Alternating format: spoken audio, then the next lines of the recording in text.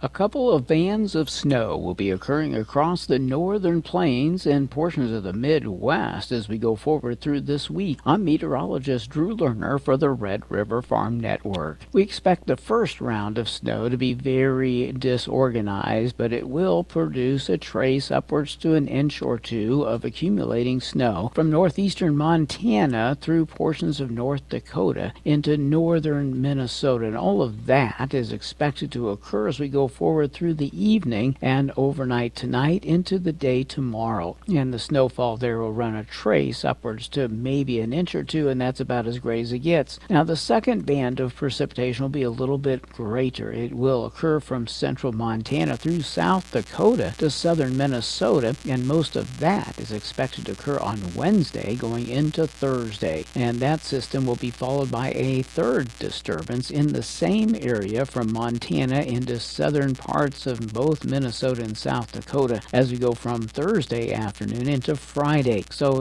in general, we're going to put snow down across parts of the region. Obviously, areas near the Canada border will see the lighter accumulations, and the areas that will see the most will be from Montana into southern portions, maybe some central portions of South Dakota as well. Total amounts of snow in this second and third events combined will probably run from 3 to 6 inches, and we'll look for that to slow down some travel. So if you're going to be moving through South Dakota and southern Minnesota, perhaps even Montana, as we get into midweek this week, you should be looking for a little bit of a disruption to the travel, and delays are likely to occur. Now, the snowfall could be significantly greater in a few counties in the southern parts of South Dakota, so we'll keep an eye on that as we go forward through the next few days. Temperatures will be turning colder behind all of this. We'll look for the highs today in the 30s and 40s across the region. A really nice day. The same will be true for tomorrow. But as we get into the second half of this week, the temperatures will begin to cool down. Wednesday and Thursday in particular. By the time we get to Thursday afternoon and Friday, we're going to be seeing highs in the teens and 20s across the north and 20s and a few lower 30s in the south. We'll probably still be in a similar range on Saturday. Nighttime low temperatures are expected to drop as well, and we'll see single digits in teens as we finish out the week and move into the weekend, and I would not be surprised to see some sub-zero degree readings in northern parts of North Dakota and northwestern Minnesota. The rest of the U.S. is not going to get too deeply involved with this cold surge or the snow, but there will be some accumulation of snow across the northern parts of the Midwest. For the Red River Farm Network, I'm meteorologist Drew Lerner.